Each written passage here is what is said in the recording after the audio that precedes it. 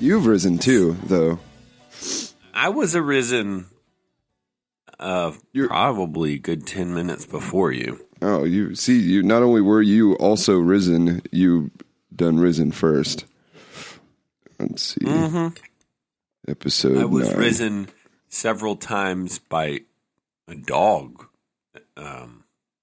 Periodically as a practice to actually getting up for real this morning. Is that normal? Does your dog? I'm assuming it's your dog and not just a dog. Yeah, okay. Yes. Actually, that's a good point. No, this wasn't inside my house on purpose. Okay. Yeah, I don't know. He got real whiny twice, wanted to go out back. Came back in after a few minutes. I have no idea what he's doing out there. Normally, he just sacks out in the bed for the whole night, so... You think you think he had business to attend to? That's the only reason I got up was because I was worried, I don't know. He had an upset stomach or something. Right. No, you don't. Yeah. We'll see how many nights this happens. And then I'm going to put the law down here. Yeah. Sure. I'm not getting out of bed. Reason with that dog. Let me know how that goes. Well, I meant like business, maybe you had some sort of a transaction to handle. Oh, I thought you meant taking a dump or throwing up. Right. But, yeah, I mean, it's not possible. If he was in some kind of crime, organized crime, he would just be that big dumb lump. Okay. That people bring along to things. Right. Which I suppose is possible. Maybe it's like, hey, show up, I need backup. Whatever. He's more hired muscle than hired grease man. Without question. Okay. All right. Well, I mean, obviously what you have to do is go tail your dog with night vision goggles and report back. Yeah, I think that's probably my first option. So I'll try that one first. That is an interesting. I mean, the dogs specifically usually, but like pets versus children, back and forth that people have. I've met people who I have buddies who say dogs are cleaner or easier to handle, and kids are unpredictable and chaotic, or vice versa, or whatever. We've talked about it on the show before. But I'll tell you what I've never done is got woken up by a child who needed me to let them out into the backyard in the middle of the night for a few minutes. I mean, it would be a disruptive situation to explain to them that they couldn't go out back, but yeah, it's never actually happened that way. I mean, on some level, I guess it's that your dog is an adult, and he can do what he wants. And also your dog is capable of destruction, vis-a-vis, biology in a way that a child isn't, that needs to straight up go outside with it. Although, is potty training dogs a thing? Probably not. You mean on like an actual toilet? Yeah. I'm sure somebody's done that. I mean, not going to happen for me. Yeah, your dog doesn't seem like an innovation. No, my dog is like a fossil among dogs, I think. So is he old too? I don't actually know. He's like cognitively unevolved. Okay. I'm going to get in trouble if Abigail listens to this. She's always upset that I'm downing on the dog, and I'm not. Like, I like that dog. It's just a fact that he is not cognitively advanced. He's lovable in a lot of other ways. Okay, he's just not really a sort of an opportunity when it comes to canine innovation. I'll say, I mean, he definitely would be the dog that like approached the fire to get more food. Okay. But he wasn't like solving any problems or doing work for you. All right, so he's somewhere in between.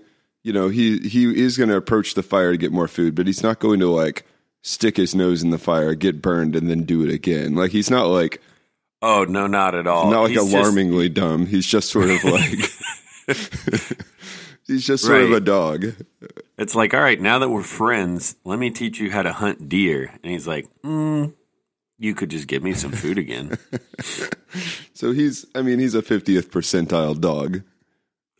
Yeah, that's probably very fair. Okay. Well, how are you other than getting woken up by a dog? Well, I'm quite awake because it's one of those things where I'll just feel terrible later because I got woken up enough that, I wasn't just, deep enough in sleep that my body couldn't get itself back up. So, Oh, okay. So I'll have you in good shape for the next hour or so, and then the rest of the day is what has to deal with. Right. I mean, as the good a shape as I repercussions. can be, like whatever my equivalent natural ability, like hopefully above the 50th percentile of human. But, I only got what I got. I knew about percentiles early in my life because of my issues with growth hormone and whatnot. Yeah, I remember that. Yeah, being very, very small. And going into the doctor, looking at the percentile curve and seeing it, seeing the curve as this like big, it's a curve. It goes up. It's like a logarithmic curve. it's no, right? well, it's like I don't know my curves well enough. Basically, it starts up faster and then sort of slowly levels off until it's. Yeah, I know what a logarithmic curve is. I'm just. Well, I don't know. You just said you didn't know what curves are. I'm trying to. They're bendy things. Oh man. No, it's it starts off kind of slow, and then there's a quick turn up, and then it kind of maintains like a 45-degree angle for a while, and then slows at the end. So it's like and this is a like full life sort of curve, but they don't chart you. I wasn't being charted from the beginning, but the middle does have, it's a pretty steep curve for charting how a 7 to 14-year-old should grow.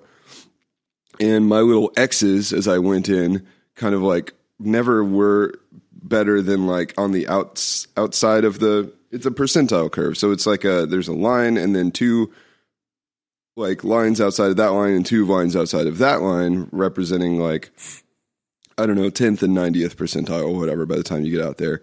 And I was like barely hanging on to the 10th. And then as I went, the tail of the curve is that my X's just sort of like start going horizontal.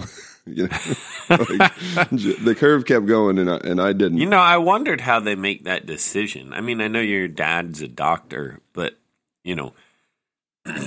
when that's apparent to a doctor, was there some kind of actual diagnosis, or were they like, we got to get these curve numbers up? Yeah, it actually was. They, I was very small, and like I actually just yesterday, my mom sent me a picture of that I didn't know it was in existence because it involved it's a picture of like the kids that lived in the cul-de-sac when I was 7. And one of the kids is named John Michael, and I straight up didn't know I had a picture of John Michael. This is like the only known picture in existence of John Michael. And when I was a kid, I remember John Michael being like huge. Like he was my friend, but he was like way bigger than me. And in this photo, actually, you know what? I bet while I talk, I will talk less good, but I bet I could find this photo. So my mom sent it to me. Anyway, he's like a full head taller than me, and I'm barely bigger than my sister, and I'm probably 7 in this photo, 7 or 8. Anyway, point being, the way they, to answer your question, the way that they do diagnosis is some of it is like common sense. Like they look at you and they look at your family and they look at your projection based on your current height. And if you start getting too far off of like really obvious, nobody in my family, I was projected to be like 5'3", and no one in my family is 5'3". So at some point so there's just some common sense stuff there, but also there's something called a bone age that they do. And a bone age is when they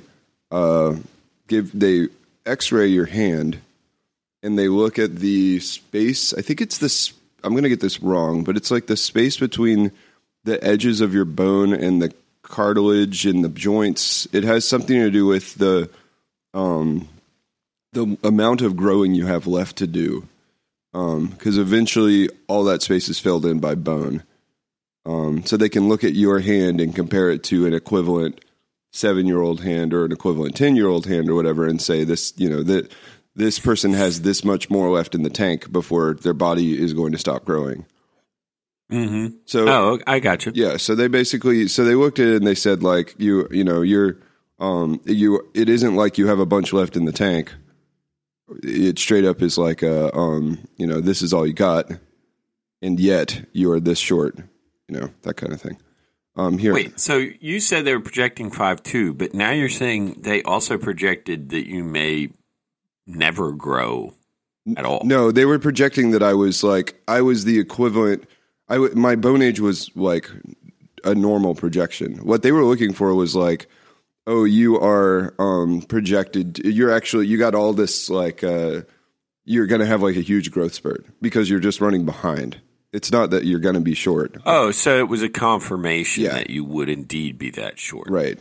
And like in my family, generally the men are very consistently 5'9" to 5'10 and a half. Like, so did you play God? I mean, is that okay? I mean, like, with all this talk about genetically engineering kids and how unethical it is, I mean, you pretty much just, like, they said, hey, it'd be great if you weren't, 5'2". Well, we're going to use our medicine on you. It wasn't, my genetics were not engineered. It is actually a glandular, like, you're short on growth hormone, period. And so I took growth hormone shots, which involved getting a teeny tiny little needle, like the kind you use for like insulin, like once a day. Yeah, I remember you have to take those. Yeah, I took once a day for like 10 years. Also being a short person most of my life. Now I'm a solid 5'11". I sent you the picture, by the way. You can see how small I am. I saw it. It was true. Good. Yeah, Confirmed. I was short my whole life, and then I did the little curvy thing pretty late, maybe in high school or whatever.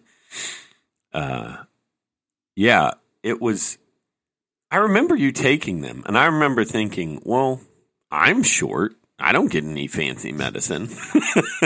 I mean, I didn't really care one way or the other. It just occurred to me, I'm like, well, I hope I hope I'm not just not availing myself of some kind of medical need or something. Or some opportunity. That was my first question when I was a kid, was like, all right, I'm short on growth hormone, so they're going to give me growth hormone, and it'll make me bigger. And I was like, even as a kid, before, HGH and sports and stuff, I was like, what is this power? Why don't we just kind of give it to everybody and see what happens? Yeah, I mean, like, couldn't you? No, I mean, that's sort of my. Go ahead. Yeah. Extra growth hormone results in like bad side effects and stuff. Like, all they were doing was getting me up to like a normal level. But if you go, it's not like you can keep so pumping you're someone full of growth that hormone. People will be a certain height, and there's somehow a way to measure a normal amount of growth hormone. Yeah. And no matter what, if you're in the normal range, you'll grow to a height determined by your genetics, roughly, given proper nutrition and all that jazz. Right. And somehow they can tell what's a normal level of growth hormone. They can tell how far along you are in growing, I think. Like, I don't know that it's I don't know how exact that science is, but like, it's more of a signal of like, this person is like pretty precipitously under the curve as I was. And yet, their bone age looks like they are growing. According to their bone age progress, they should be, up here. Instead, they're down here. So yeah. But yeah, if you can't just like jam someone full of growth hormone, or like it messes with your joints. I mean, you end up with all the problems that like over tall people have, which are numerous. Like, it's not. Except you're not even over tall. Bone fragility and that kind of stuff. Like, yeah, you can't go over that without some bad side effects. Unfortunately, we can't Hulk out someone. Although even the Hulk, I mean, that's a bad example because that dude's not happy about it. I mean, isn't that when people take HGH or something? Mm-hmm. That literally is And, human growth hormone. Yeah. Yeah. I guess when you're an adult, you're not going to grow, like, your bones aren't going to grow again. I'm way out of my knowledge base area, but I think they actually take Well, it I'm to like. certain that when adults take HGH, that they don't get taller. No. Okay, you're right. We are not quite outside of our range yet, but no, Yeah, it's the sports whole system. But I mean, I maintain that yeah. with all of the hubbub about genetic engineering and the ethicalness of, and it's not about the gene editing so much as it is about choosing personal characteristics, that there always is a border with that piece.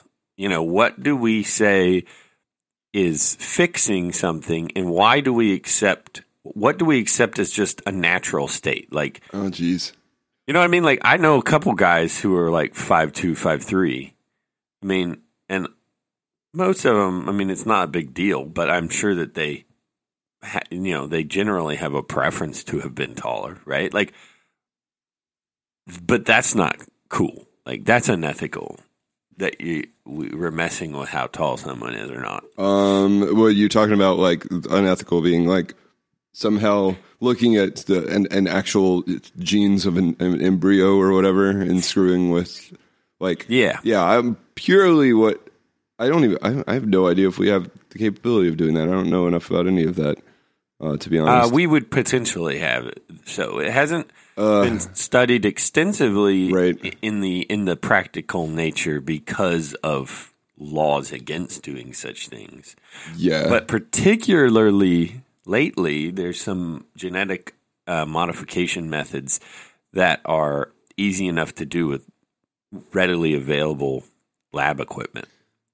So it's a bigger deal right now. Really? Okay. This is It's called CRISPR. It's Oh a yeah, method. I've heard of that. I have Yeah, heard it's a of that. method, and it's not like nobody could ever do it before, Uh-huh. but now it's a lot easier for even non-specialists to get in on the game if they wanted to try. And so now everybody's sort of scrambling and be like, what are we gonna do about restricting this versus not? Ooh, this is a long Wikipedia page. Yeah. I mean, it's the thing that makes this conversation is like butting up against a bunch of other things that are more serious and hard to talk about than just like, should people be allowed to decide how tall they are or not? Because of, all of the other factors around like detection of serious maladies or like syndromes or whatnot, and being able to either fix those or make other decisions. Right. I personally like there's think, a lot right around right. the corner. I mean, we're of not what going you're to talk saying. about all this. Yeah. Because I was mostly joking. Like, Yeah, I guess my point was that I think sometimes we're overly worried about this kind of stuff because we should always use our technology to try to help people out. Yeah. And there's no need to get into some kind of deep, confusing conversation about should we help someone out who appears to not be making enough of a hormone. right. Like, you can get into that conversation when you get too obsessed about the ethicality of those kind of things. But, yeah, like, I don't know. Well, I mean, I think, go ahead. oh, just like the weird thing about like ethicalness of screwing with genes to me is like it feels like, this is my super off the cuff take on it, I guess, but like it feels like a lot of science like that is like there's a bunch of hand wringing over ethicalness, but like somebody somewhere is going to do something.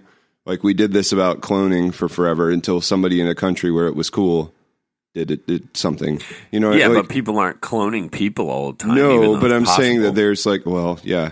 I'm saying that it feels like we're kicking the can down the road of like someone doing it or it becoming a thing somewhere. And like, so to like genetically modify like cosmetics of a human, like my issue with it is not personally, my issue with it is like not that it is ethical or not. It's that I don't see a path toward that kind of thing being anything other than like a very access based. Like it's not like, especially that kind of stuff, the real pick your baby out of a catalog sort of dystopian future thing.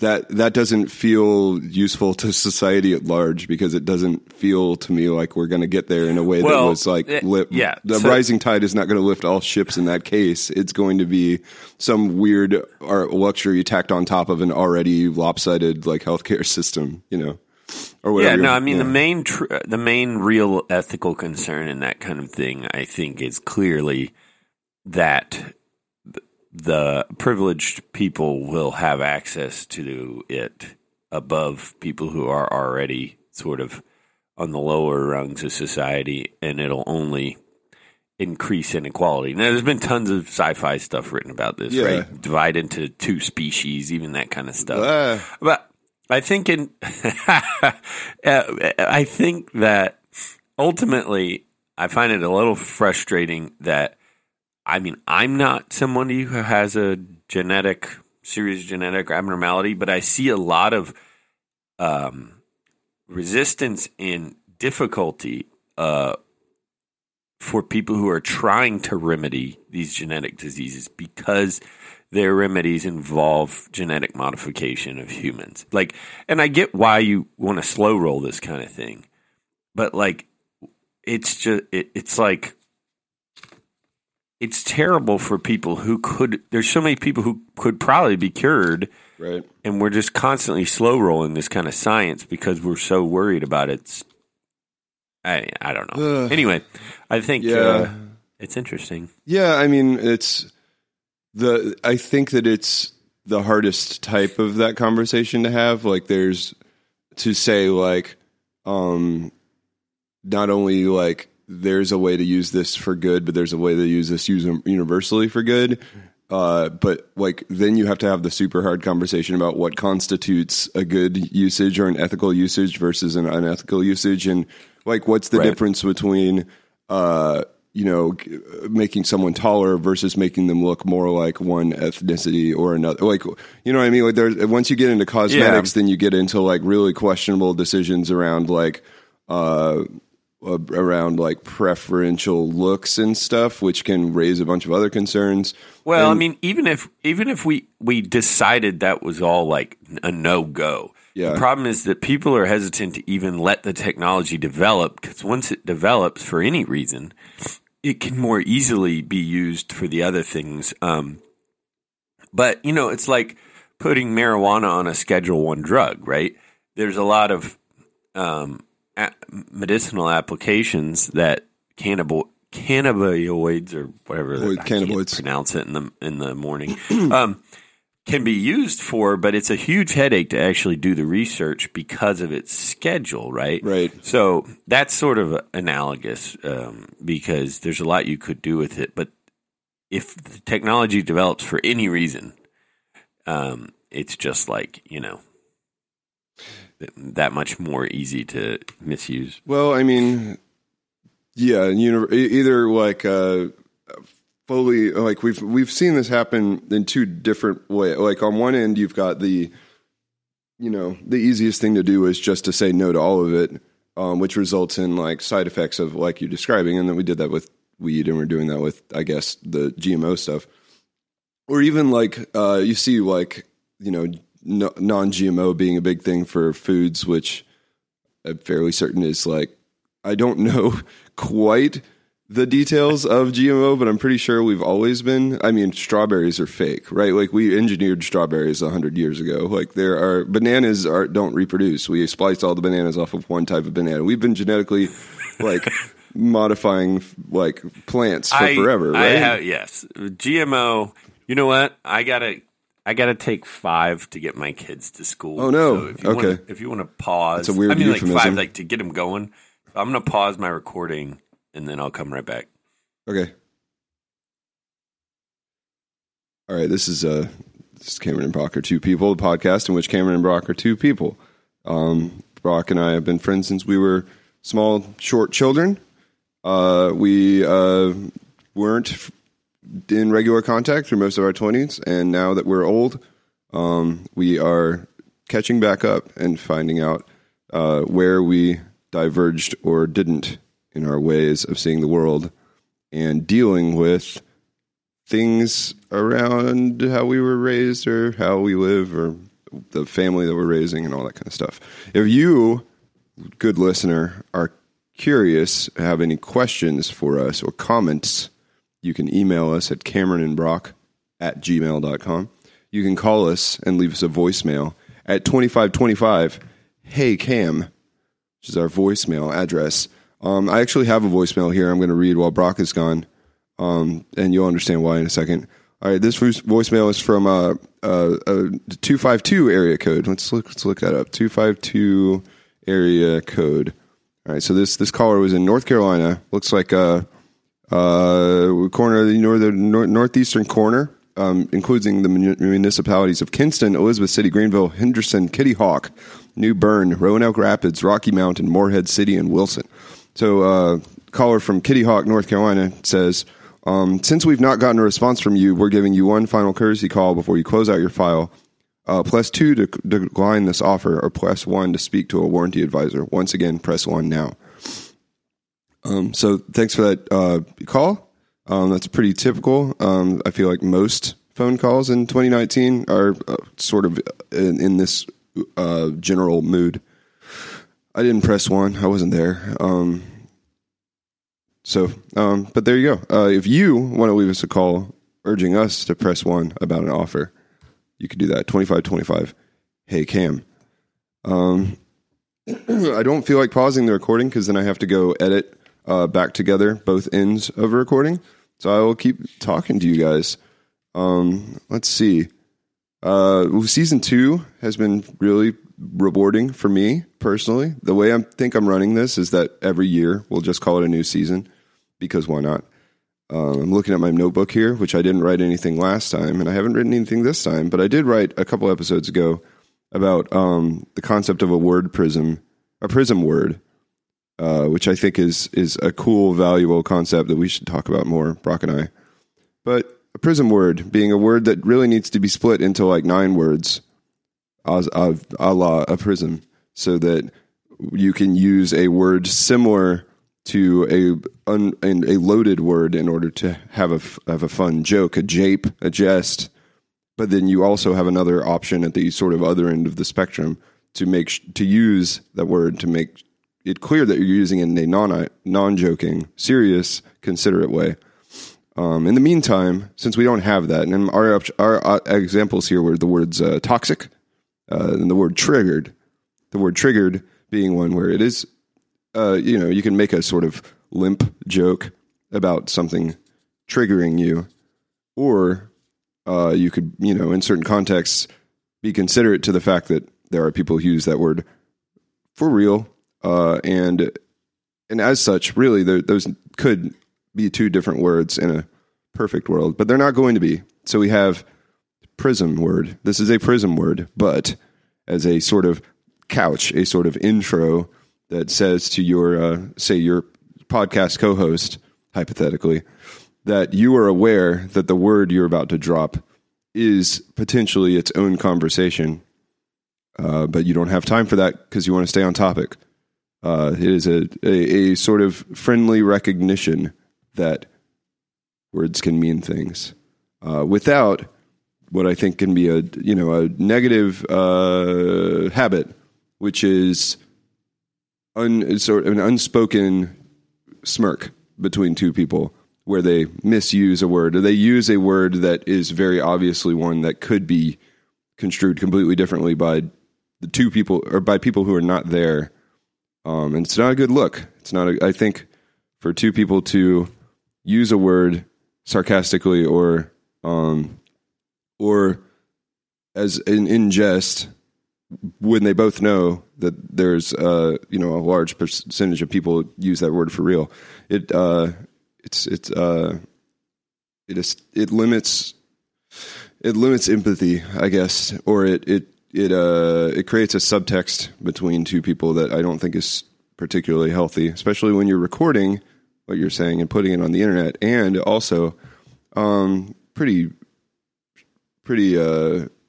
actively trying to use recording as a way to measure your words and learn and discuss in a way that's sort of responsible and healthy.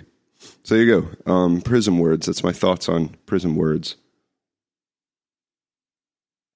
Now my coffee's empty. A problem with this podcast is that, unlike Brock, who feels, the freedom to just leave for eons at a time to take care of his children, I have a hard time telling him to give me 15 seconds to go refill my coffee mug. So maybe you and I, listener, can recognize that in me together. And when Brock gets back, we will take that small social anxiety step and get that time for ourselves so that we can go get some more coffee, because this cup is empty. That would be good progress for you and me, listener. I hope you're doing well. I hope you're having a good week. Here in Chicago, it's 50 degrees and raining. It is almost spring. I used to live in Florida, where we would yearn for that precious 1 or 2 weeks in spring and the 1 or 2 weeks in fall where you can open all your windows. It was a very, very limited time, and I'm not exaggerating at all. It was special, and I remember really liking that feel of like all the windows being open and stuff. But you can only do it for a second before everything turns into a blast furnace. And moving to Chicago, I have realized that I was what I pictured as this like flash, this like momentary time that you get for 4 total weeks a year, is in actuality an entire season, actually 2 seasons. People who live in not Florida have access to a literal half a year that is either spring or fall, which is one would think would be obvious, but really wasn't to me.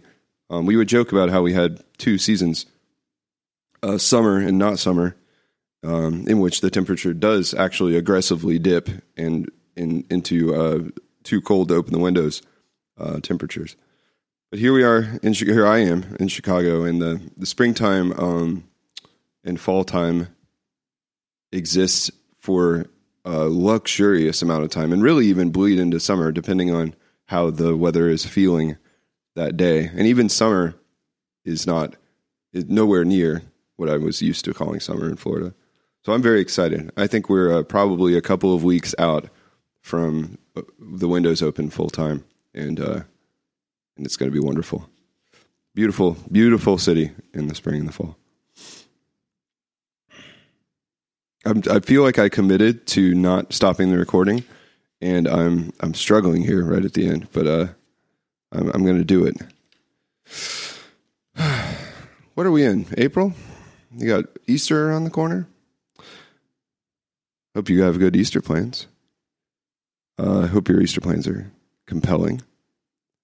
I hope you have maybe a day off of work or some children that you can go hide eggs for. Maybe if you are listening and compelled to write in, I'd be curious as to a percentage. Just give me a percentage of Easter eggs in your childhood, hidden or none, just your interaction with Easter eggs. And an Easter egg being, for the purposes of this, any sort of plastic egg with something in it, or a colored Rego egg, a sort of traditional, quote, bird, unquote, egg. What's the percentage of your interaction with plastic eggs versus real eggs at Easter? For example, in my household, we really never did the egg coloring. I remember doing it when I was very little. Get a little set.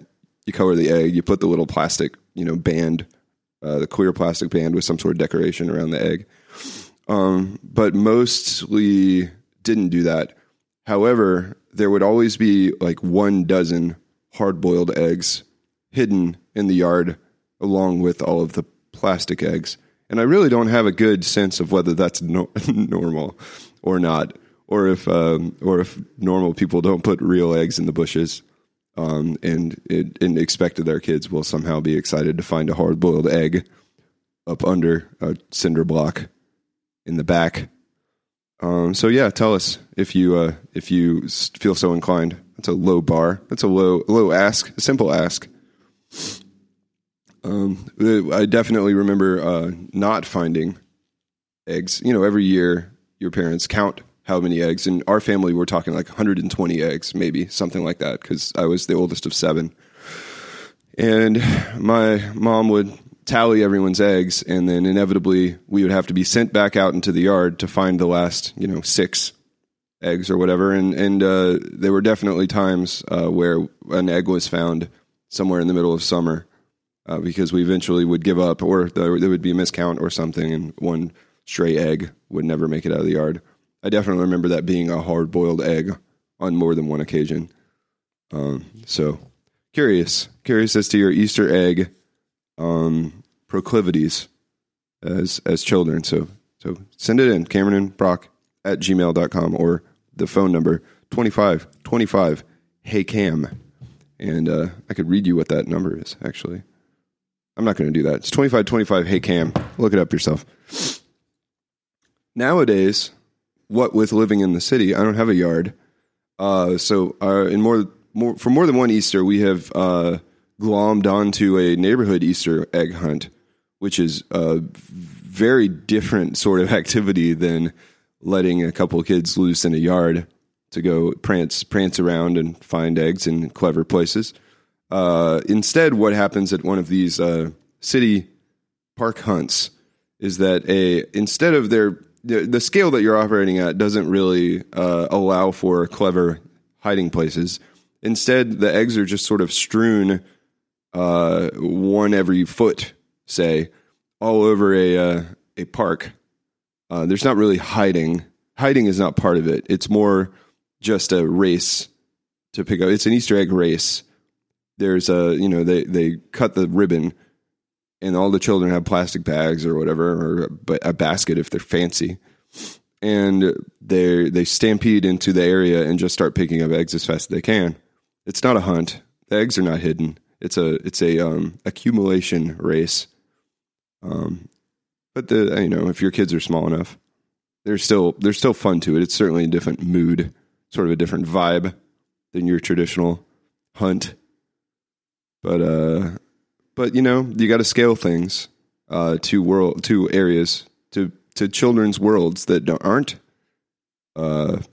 yard based. We've also done an inside Easter egg hunt. That's you can do that. That's also a different vibe. I think that, like, for children, children small enough especially, the whole, the execution is what matters, not necessarily the context. Your children don't necessarily know the difference or have a developed opinion, and the excitement of the Easter egg hunt is as excited as you are. So you sell it, you care, you either take them and have a good time in the sunshine in the park during an Easter egg accumulation race. And they get candy, or you run a Easter egg hunt in the living room. Both, I think, are acceptable. If they're, if you believe in them and you believe in showing your children a good time, which we do. I don't know what we'll do this year. We haven't actually talked about it. The third option that I haven't really pursued is go appropriate some land in a park or in a woods. You can maybe set aside a segment of a path in one of Chicago's many forest preserves, and designate that your Easter egg hunting grounds. Sort of have like a wilderness hunt. Man, I should do that. I've considered it in past years, but never really pulled the trigger. But this might be the year that we get out of the city and go stake a claim to some Easter egg land. Out in the woods, and let the kids go wild there. Maybe get some stakes, literal stakes, or some sort of markers, so they know, don't go past this marker. There are no eggs out there, no Easter eggs anyway. And but that might, this is a very weather dependent plan. It would take some commitment, but man, I think that would be really fun. Easter is too far out for me to look at the calendar. we're floating around 48, 39 here for about the next week and a half here in Chicago. But maybe, just maybe, going a week out, 2 weeks out, the spring will ease its way into that delicious mid-60s, mid-50s sort of crisp springtime. That would be wonderful. I'm glad we had this talk, listener. Yeah, I feel like I've made progress. I had literally not thought about what I was going to do for Easter at all. I'm going to write it down. Wilderness egg hunt. Now, I realize that wilderness egg hunt is something that you could do probably to less success with. There's nothing Eastery about that phrase. I'm going to remember that I'm talking about Easter and not just like, there are eggs in the wilderness. We could hunt for them. But this is a little bit more of a manufactured experience. And there won't be hard-boiled eggs. I don't. The hard-boiled egg thing feels like a perfunctory sort of nod to something that you don't have to nod to, like some sort of authenticity, like, oh, these used to all be, hard-boiled, but now, we've copped to them being, here in the modern times, we've copped to them being plastic and full of candy, but we're just going to throw some hard-boiled in there so we don't feel it's like we totally abandoned the roots of the egg hunt. By the way, I have no idea why there is an Easter egg hunt or where that tradition even originated or anything. I've got nothing.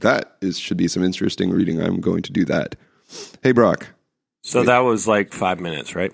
I don't know. I've been monologuing. I've actually made some progress, me and the listener, about a few different topics.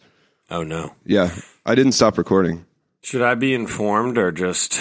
You're good. I do need to get some coffee, though. All right. So give me like 5 seconds. You say something to the listener. I'll be right back. Well, I didn't have any context as to what Cameron said, but I'm sure it involved ideas about something that I could quickly disprove. Tends to throw out those ideas when I'm not listening, in hopes that, she can get away with it. But in any event, my children are screaming because they don't want to get ready for school quickly enough. I'm back. I still hear a child screaming. Oh, that's a bad one too. There's some there's some resonance to that. Well, it sounds like someone dragging a metal chair across linoleum over there. Yeah, it's very close. I don't know why. He may be sick. Woke up in a bad mood. Oh boy. I have a question. I do that sometimes. Yeah. I started thinking about spring. I don't know. I don't have to explain myself. You weren't here. I ended up thinking about Easter. And yeah. I have a question, which is, what was your interaction level with real, honest to God, chicken eggs at Easter as a child? That we would drain them and dye them colors. Okay. What would happen with them then? Would you hunt them? No. The ones that we colored were not hunted because they were fragile. They were displayed. These were hard-boiled, right? Were they hard-boiled? Well, you could do it two different ways. You hard-boil them, obviously, is the normal way. But sometimes we did the thing where you actually put a hole in them. Oh. You got the insides out or something. I can't remember why. That was the exception, though. So it was a purely decorative egg at that point. Interesting. Yeah, I polled the listener. I don't know if we'll get anybody biting, but like I'm curious as to what the real egg sort of quotient is for people, because we very rarely dyed eggs as a family. Like there are certain activities that I think my mom tried when we were a non-small and in non-army of children, and then later on it sort of bailed on for issues of scale. Because I vaguely remember dyeing and then doing the little band, like the little plastic band you wrap around the egg or whatever. Oh yeah, yeah, or the shrink wrap thing. Or yeah, that kind of so you didn't do this all the time? Yeah, I mean this was like every Easter was decorate eggs. No, I all the time. Rarely decorated, and there were years where the eggs were dyed by my mom, but not us. But the thing I'm curious about from the listeners is like whether. Well, I just want to know. Did you deal with eggs a lot and how? But like, because we hid those. Those were part of what was hidden almost every year, like in the yard and stuff. Like the decorated eggs. Yeah, there'd be real eggs and candy eggs all through. Oh yeah, the plastic ones with candy in them or whatever in them were hidden around the yard. Yeah, no, we also hid the real ones, at least for a while. Which is weird. Not even hard boiled, not drained. They were they were hard boiled, but still. Yeah. Honestly, even as a kid, dyeing eggs. I mean, I can remember really early on it was a novel idea, but I don't know. I wasn't super into it, and it's funny. I look back and there's a lot of things. I think maybe I'm just generally cynical and curmudgeonly, but there's a lot of things as a kid where I sort of assumed it was the thing one did, but I didn't quite feel it. Like I'm like, yeah. Dyeing eggs, okay. Yeah. I don't know. Like looking back on it, I'm like, I feel like it wasn't what I actually wanted to be doing. Right. I liked it up to the point where it seemed like I was doing some kind of science, but that quickly went away. Sorry. I wanted to answer a question rather than us just feeling like, what's up with that about my next question, which is why the hell we do an Easter egg hunt. Because I've never ever thought about it. It's about finding new life hidden in the, I don't know. It's probably a pagan ritual. Well, first of all, to answer or to give my angle on why are we doing this question? Yes, as a kid, you just sort of like take it in stride. You're like, okay, and this is the holiday where we turn this food colors. Cool. And it's in retrospect, a very super on, like it's one thing to like, dye a drink a color or do the thing that I did one time for school, I think, because I was homeschooled. So who knows? Everything was kind of for school. Which is dye oatmeal blue, eat it, and then find out how your digestion works later. So that worked. I didn't do that. I don't think anyone ever did that, but you. Probably not. My parents were doctors. I don't know. Well, that's probably not true. Yeah. It actually sounds interesting, but yeah, you can find out exactly how long it takes for your poop to be blue.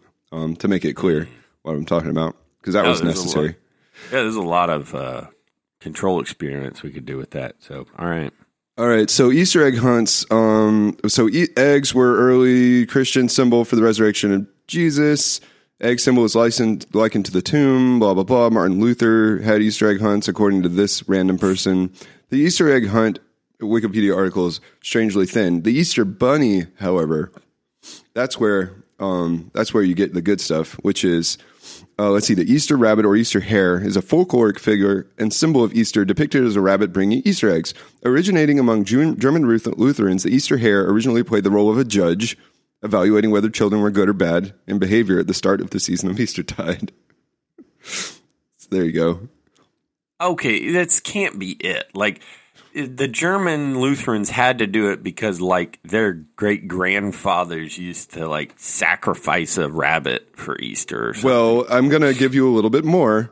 And I realized that you had said, that there's a pagan background to this. But there's also, at some level, a lot of different non-scientific backgrounds start to feel pagan, whether or not they end up like a part of, a Christian thing or even started as a Christian thing. When I say pagan, I think I'm just or folk religion, like folk.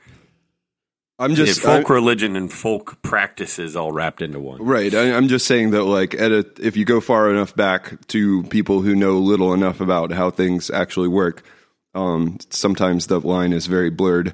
The hare was a popular motif in medieval church art. In ancient times, it was widely believed, as by Pliny, Plutarch, and some other guys who I don't know, that the hare was a hermaphrodite. The idea that a hare could reproduce without loss of virginity led to an association with the Virgin Mary, with hares sometimes occurring in illuminated manuscripts in Northern European paintings of the Virgin and Christ child.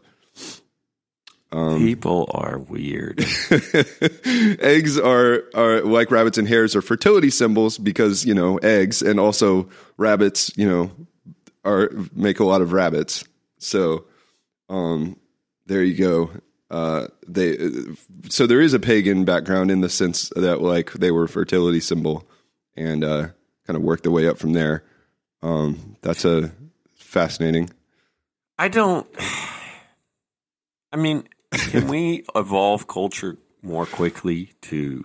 I don't know. Wrong. We There's have nothing though. wrong We with don't Easter think that eggs and anymore. rabbits. I just feel like it's so random that that's how it happened that it only has meaning in the sense that it's historically had meaning, which is so many things, which is fine. Yeah, I think it's totally but fine. I don't know. I can't get rid of the feeling that when I'm going to the effort of having a holiday and making my kids do activities and stuff, I feel like I'm already going to that effort, which I don't normally make. But I'm also not really doing anything constructive for them. Like the original people who came up with this stuff, this was the best they could come up with in that sense. Like they're like, hey, we're going to do something that's meaningful, and we're going to make this for them, and we're going to do this and that. Right. The symbology was more directly related to something they thought was actually happening. Yeah. Right. And so we can always go back to that by being like, hey, here's where it came from. But the point was that when they did it, it was like current, right? Yeah. And we're just referencing something. So they've got to learn 2 degrees, and that's not great. Especially kids aren't good at that. Kids are good at learning things by something they directly already understand. Yeah, or we're taught or whatever. So I guess like it's not the only holiday like this, but there's certainly like a non sequitur, just sort of we do this at this holiday sort of vibe to much of the Easter details. Like even in my family, where we were very explicit about like the connections that various holidays have to, especially Easter being a primarily religious holiday. And for me as well. Yeah. But like the Easter bunny or like hiding Easter eggs they didn't ever do that extra work. I think there may have been some effort at some year to do like a little monologue around the egg, or like maybe some of the eggs had Bible verses in them or something. That may have happened. But like, yeah, I think it's nominal, but it was never a real useful piece. It was almost like an obstacle to. Yeah. Oh no! Any egg that didn't have money or candy in it was a problem. If it's got actual yolk in there, not into it. If it's got some sort of an inspirational, which leads to a real interesting thought, is that if we wanted to modify holidays per what they're about every year, every few years to be current in a child's mind, I have no idea. It would be wild. That's I think you could where that's the 2 sort of options here. Is one there's 3 options. One we are more thorough with our education of children when it comes to holidays like Easter or even Christmas or Halloween. Where we already try. I don't think that's a work. Go next idea. Well, I didn't. What if we? Well, hear me out here. There's right. we can continue what we're doing as a society, which is sort of like punt our way through this and just be like, well, this is what we do, kids, without any sort of like context, which has gotten us this far. I'll grant you that. But what if we could go full education and be like, I realize that this is not how we do it anymore, but sit down and hear the story of Easter or the story of the Easter bunny. In ancient times, Pliny thought a rabbit was a hermaphrodite. Like you go straight full context. Let's sit down and talk about the Christmas tree. Hermaphrodites. Okay. And the Christmas tree and its pagan origins, and not treat that as like a knock against a holiday, but just like the full story. You could Tom Harvey. I definitely agree with that. Already not done. Because explaining what holidays mean as far as what we're actually trying to celebrate when we celebrate them is one thing. But it's always been a dichotomy where like, hey, there's just some stuff we do, but the whole reason we're celebrating is this. right? But you're saying don't try to like explain it like it's all neutral. Well, neutrally, educational in some way. Sure, and I'm joking. You probably shouldn't tell your kids that people used to think that rabbits could self fertilize, but like the three avenues of the joke are either or whatever are like full thorough education where you go back and you give them all of the reasons for the season, right? Like don't try to like crowbar everything into one, and tell them all of the different weird paths that humans took to the point where we carve out a gourd and put a face on it, and or the second option is full on and double down. Well, actually, it's what I grew up with to a certain degree, and you probably too, which is that you decide on one reason for the season and then start kind of like slamming everything in there with like inconsistent results, like when what you're saying, right? With the like coming up with a story about how the Christmas tree exemplifies Christ's birth, right? Exactly. It doesn't, but you could come up with a story. I mean, it wasn't intended to, but you could come up with a story that somehow fits that narrative. Yeah, or the all of the like different details of a candy cane being different aspects of the Trinity or whatever. Yeah. However, I am looking here, and it does say on Wikipedia that the candy cane was supposed to be a shepherd's crook. So there is some aspect of that is true, according to, again, folklore and Wikipedia. But yeah, the like, let's take every symbol of this holiday and then like come up with, it's like, you ever go to like a Christian bookstore and they have like the meaning of your name on a bookmark? And, like my name has a real meaning, like Cameron was like, it's like Scottish or something. Right? Yeah, it means crooked nose because some dude had one and that's as far back as anyone knows. Yeah, but my name means badger. Nice. But if you go into a Christian bookstore, you're going to get some like, completely have we fabricated not talked about name this? History.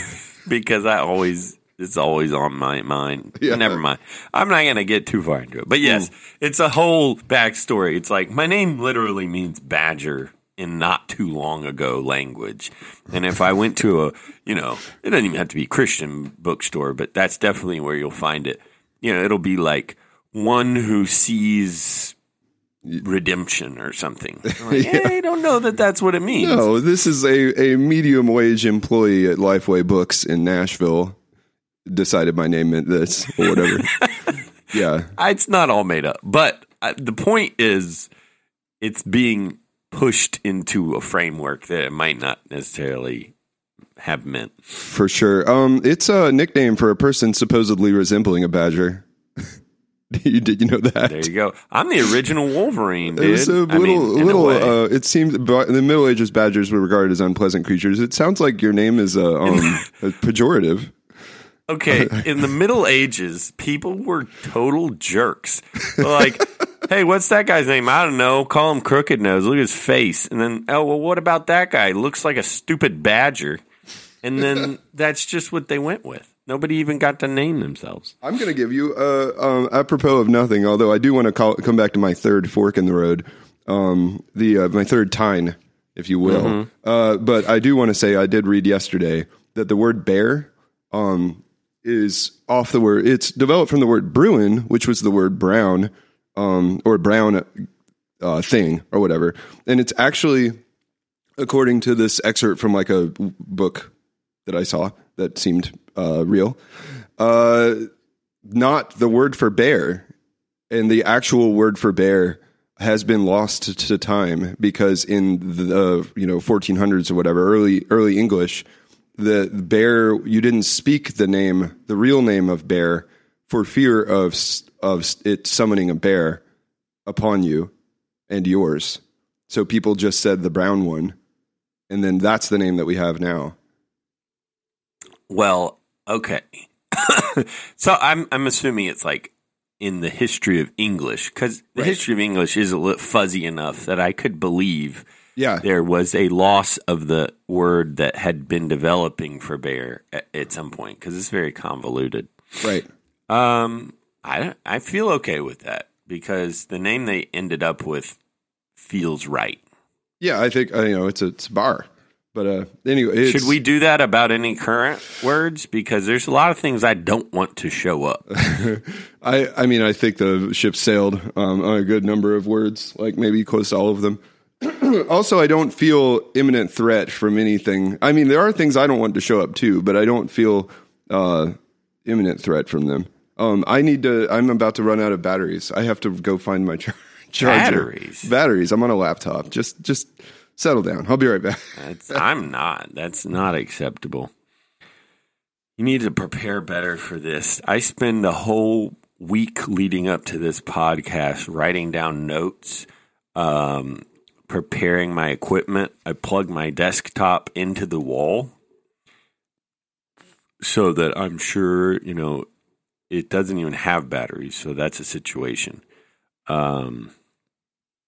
I get dressed up for this. I know no one can see me. Cameron doesn't even know, but I'm usually in a 3-piece suit to at least some kind of button up, depending or not.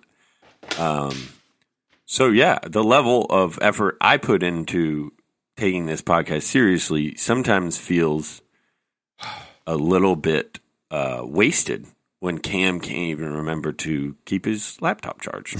So I'm here. Hey, buddy. Point taken, though.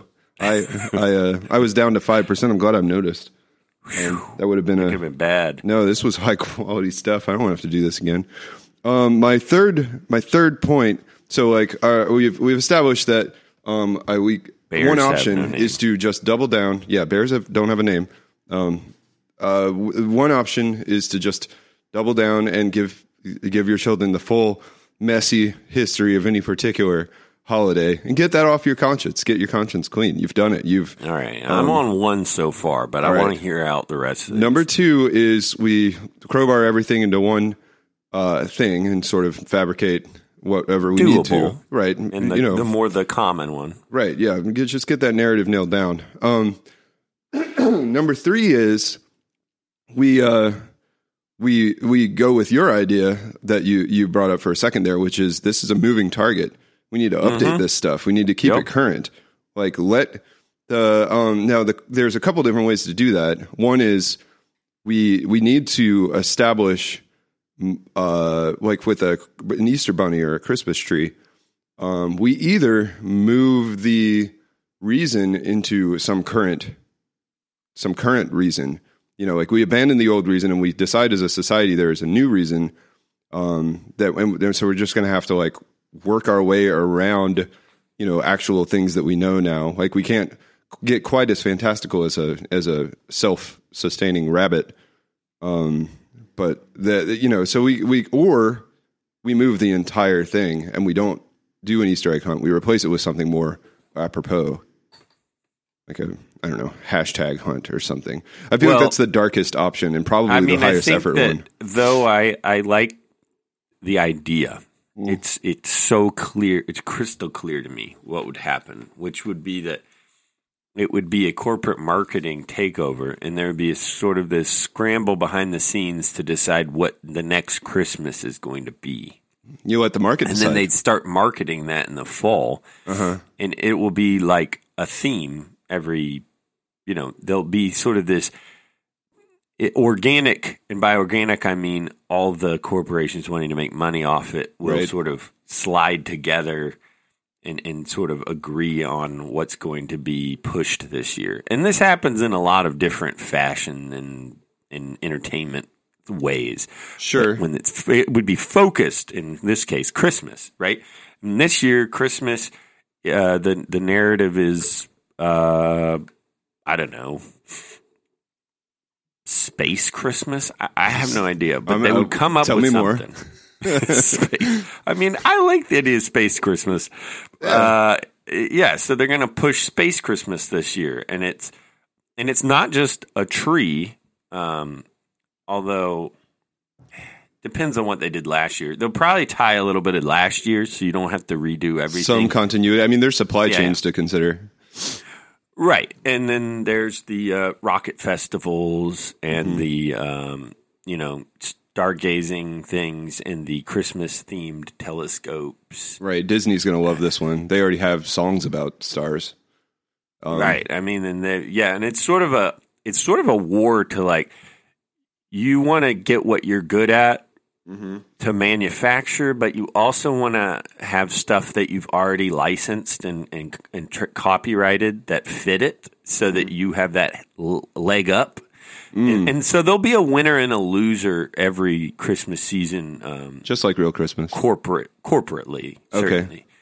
But I mean, we're all winners as long as we have enough money to buy everything every year. I've got, I think that I'm seeing an opportunity here at the tail end of, we should stop soon, but like, I really want to get this point in because I feel like there's opportunity here for, a Christmas, you've got to move a monolith. Like there's a lot of Christmas oriented sort of like that. There's a shop at Disney that is a 365-day Christmas shop. I don't know why it's there, but there is one, the Magic Kingdom. It just sells Christmas all year long. You've got a lot of entrenched sort of like Christmas, Christmas industry you're seeking to disrupt.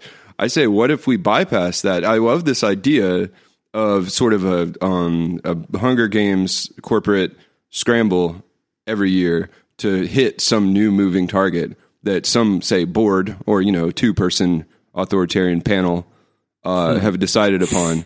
And then every year that we have a holiday, but the holiday is different every year. And every year we sort of like let the brands fight it out as to what the holiday is. Okay, so you're saying that somehow we can enforce this at a higher level, and then we watch them dance for us. Right, exactly. This is, this is whatever day or non-day or something. You give it a word.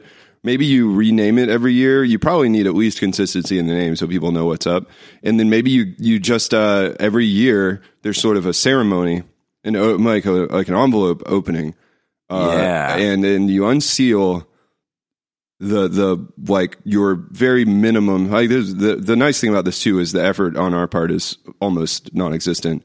I'm imagining one of those that shows like where the competitive baking shows and stuff. Yeah, where it's opened up, and then there's all these CEOs lined up, and on the other side of the room there's all these copyrighted objects and rights to different kinds of movies in a big pile that have to do with the new theme. And they unveil all the copyrighted material, and the CEOs just tear for it and then pull it all apart and see what they can do with it. It's almost like an Iron Chef where they pull the blanket back and it's a table full of lobsters or whatever.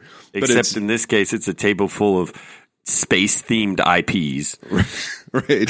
Or, I mean, the envelope, I'm thinking that, like, they can keep their IP, whatever. You got to bend your IP to the will of the theme. And you and I open a letter, and the letter just says, it could one particular year, it could just say slime. And that's it. That's what they have to go on. And like you let them figure, you let the market decide what that actually means. The name of the holiday stays as unday or non-day or, we can workshop a name. And then maybe maybe the envelope isn't even public, right? Like they don't know what we have planned. And honestly, once they all know that the theme is slime, nobody's going to blink on that. They're not going to risk missing the mark. Oh, so we have the proletariat has to have momentum first, so that they must follow us. The proletariat's along for the ride. They will. There is opportunity here. We've announced a holiday. The holiday has a theme. The theme gets announced to everyone who creates products for that holiday. They have incentive, and if they don't make stuff for Slime Day, somebody else is going to. I think Slime Day. I mean, are these associated with holidays anymore? No, we've created a new holiday. Forget this. Like we don't need existing holidays. If you get enough money behind, you get enough lobbying behind this holiday, and then you just create this bucket, this empty area, and then you tell the CEOs an adjective. You're like, this year it's fuzz, or this year, you can go with like an emotion, or whatever. It doesn't matter. This is leading to themed years where on the January 1st, the president of the world, the United States, or whoever we want to use, is like, I declare the year of the slime. And then it's just happening. I think that's straight up a part of Infinite Jest. I only read about 10% of that book. I believe it. Yeah. Can't you just see the orange one up there? Yeah. All right, we'll stop.